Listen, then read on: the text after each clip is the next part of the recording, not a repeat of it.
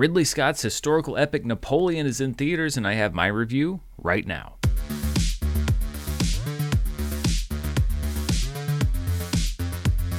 This video is brought to you by Stamps.com. Go to Stamps.com and enter promo code MERLE for a special offer, and stay tuned after the review for more info.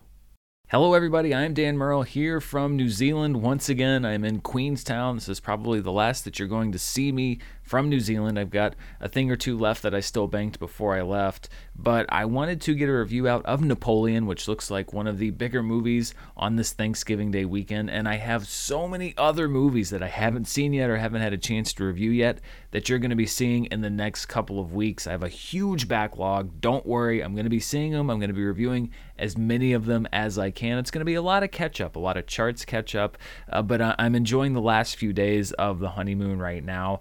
But I did want to talk about Napoleon because this looked so interesting, and I took an evening to go see it at the Reading Cinema here in Queenstown, another local New Zealand movie theater that I got to go to. And, well, I've got a lot to say about this movie. It's directed by Ridley Scott with a screenplay from David Scarpa, whose last film was another team-up with Scott. The quickly Christopher Plummer-fied All the Money in the World back in 2017.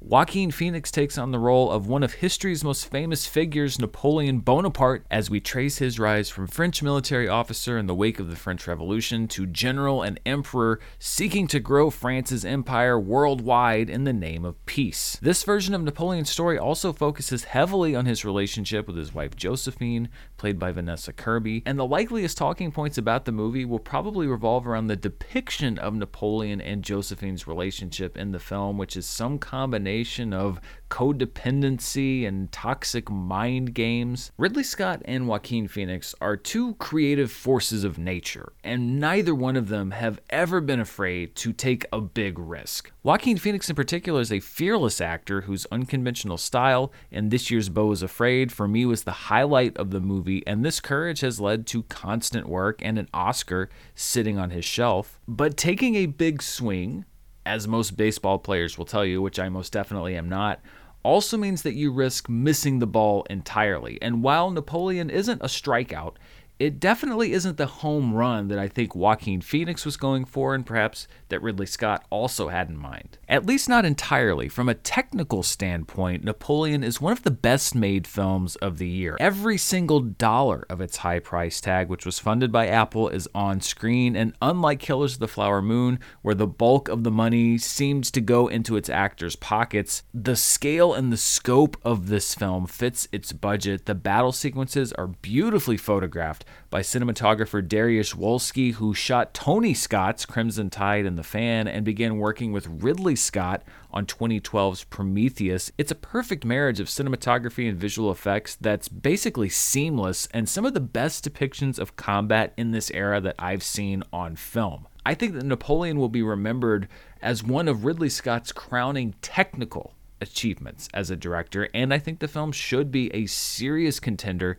in many of the technical categories during this awards season. Narratively, Napoleon is much more muddled. Phoenix is trying something with this performance, but what that something isn't always clear. This movie is half traditional historical epic and half iconoclastic, almost satire, looking to completely defy or spit in the face of the image of this figure of Napoleon Bonaparte that so many people have learned about throughout history. In one scene, Napoleon is a brilliant military tactician. In the next, he's a whimpering mama's boy who throws childish insults at his enemies and practically begs Josephine to validate him as the world's most powerful man. Don't get me wrong, I'm all for a historical movie that plays with how we see these famous figures. You don't want to just make the same movie over and over again.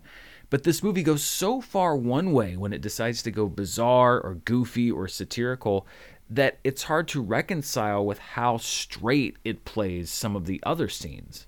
I found the crown of France in the gutter. I picked it up with the tip of my sword and cleaned it and placed it atop my own head. Joaquin Phoenix and Ridley Scott have been open in the press about Phoenix's struggle to grasp what his take on the character was going to be, and the fact that Phoenix's take ultimately did reshape what this movie was. I would argue that the shape that the film took based on what Phoenix decided to do with the character was not the right direction for this film. It seems like a big swing that wasn't quite the right swing, that Ridley Scott was either unwilling or unable to rein in when it came time to sort of modulate what Joaquin Phoenix is doing. And I have praised Joaquin Phoenix's courage and his experimental nature as an actor many times over, because a lot of times it works.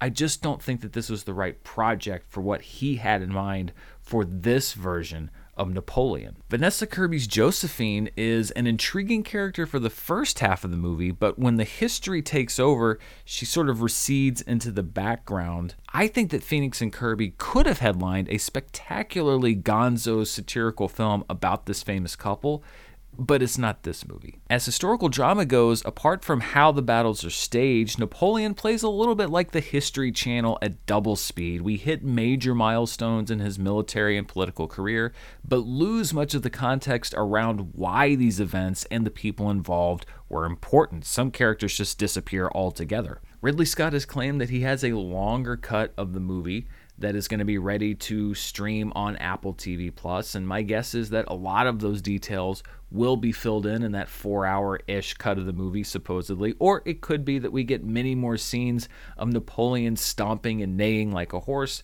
when he wants to have sex with Josephine. Who's really to say at this point? So on one hand, we have a spectacularly realized historical epic in many ways, and on the other hand, we have a just as spectacularly noble but ultimately failed attempt at reinventing how we see Napoleon. When we average those two out, I'm putting this movie smack in the middle of it's fine and it's good. It is worth seeing, especially on the big screen, for the battle sequences, particularly in the second half, but history fans may have spent so much time rolling their eyes by the time we get to those battle sequences that they might be just a little tough to make out. So those are my thoughts on Napoleon. What did you think of the movie? Let me know down in the comments below. And before we go, I'm going to thank the sponsor for this review, Stamps.com. Holiday shopping season is officially here, and it's important to keep your wish list updated. I remember one year I asked for a Blu-ray player, but no movie, so it really wasn't that useful at first. And as you're looking at this year's list, you can't be blamed for forgetting to add Stamps.com. After all,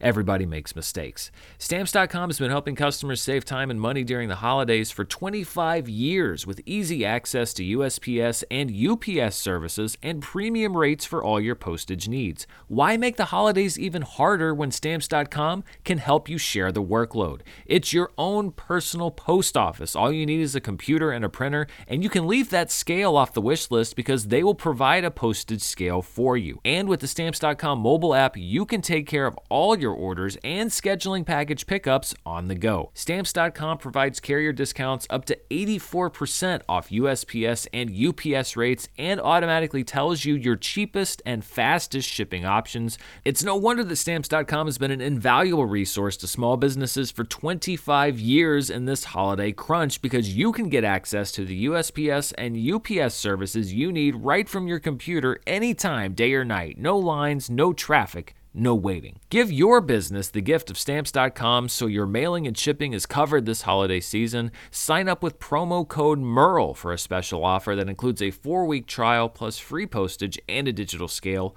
No long-term commitments or contracts. Just go to Stamps.com, click the microphone at the top of the page, and enter code MERLE. Thanks to Stamps.com for sponsoring this review, and thank you for watching it. I'll be back very soon with even more movie reviews, a catch-up on box office and charts, and movie news, including the SAG-AFTRA strike and some drama that's unfolding around the ratification of that, with the final deal details finally getting released later this week. So a lot on the horizon. Thank you so much to everybody that's been watching while I've been away. I'll be back in the studio next week. Until then, stay safe, and I'll see you next time. Bye.